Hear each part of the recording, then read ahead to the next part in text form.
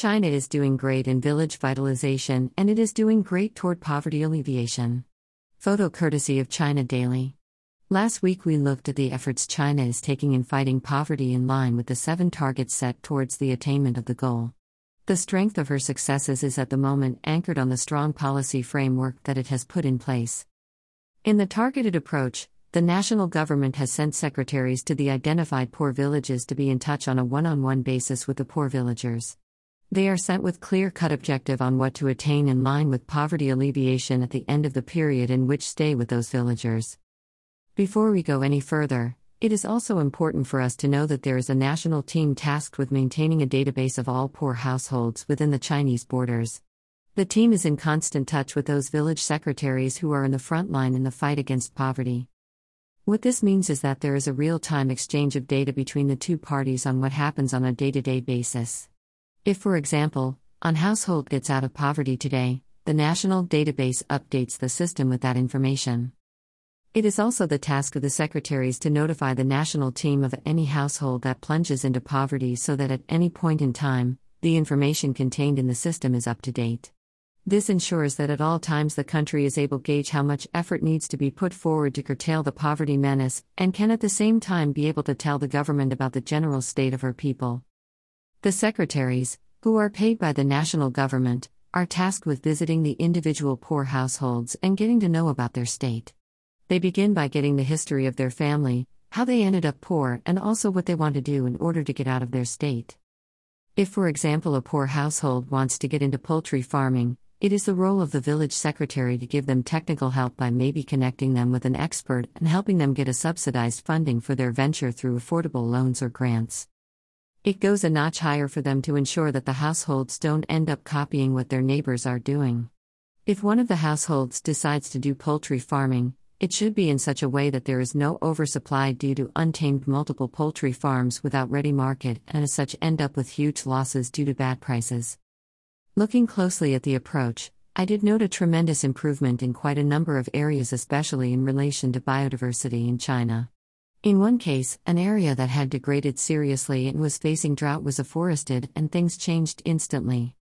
The secretary in that village decided to encourage the people live with the biodiversity in a symbiotic relationship.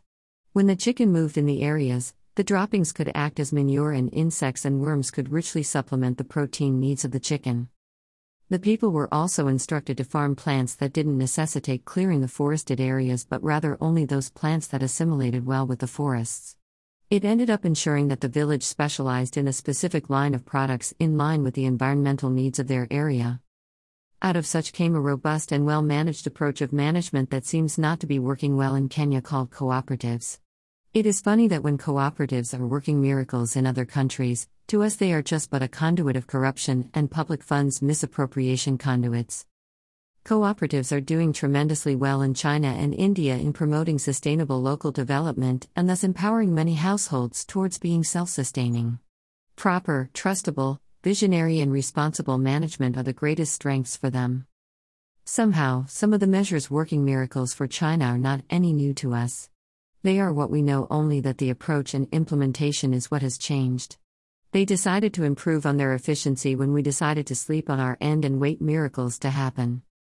To understand the strength of what I am talking about, let me take another example that the Asian country is using that is helping them tremendously. It is called scientific-based research approach. In other words, if the problem at hand is an issue worth noting, then the scientists come in handy. One such is arid-based agriculture. Scientists in the arid region of China are working tirelessly to turn the arid sand into agricultural soil. And as they do so, the poor people in those areas who dream of good soil go ahead and put it into good use. The plants that do well in such environment are also engineered to ensure maximum value output. I remember Professor Baitanchand Mo of the University of Nairobi say that as a country we should go ahead and build great infrastructural development and the investments will come. Its feasibility has been debated for quite some time, but China seems to be giving it a try. They started by strengthening their research in agriculture, biotechnology, biochemistry, soil science, forestry management and the like. What that has done is that people are becoming empowered to put the technology into use. They build the capacity, and sooner or later the people realize the value that came along with that and the swung into action and have ended up reaping big. That approach has worked a lot in ensuring that China moves out of the extreme poverty segment sooner than they thought. What started as a goal to be attained by 2030 seems to have been largely attained above the average goal by the start of this decade. We too have a chance to make it happen. Why not do something about it? End. Copyright at 2021.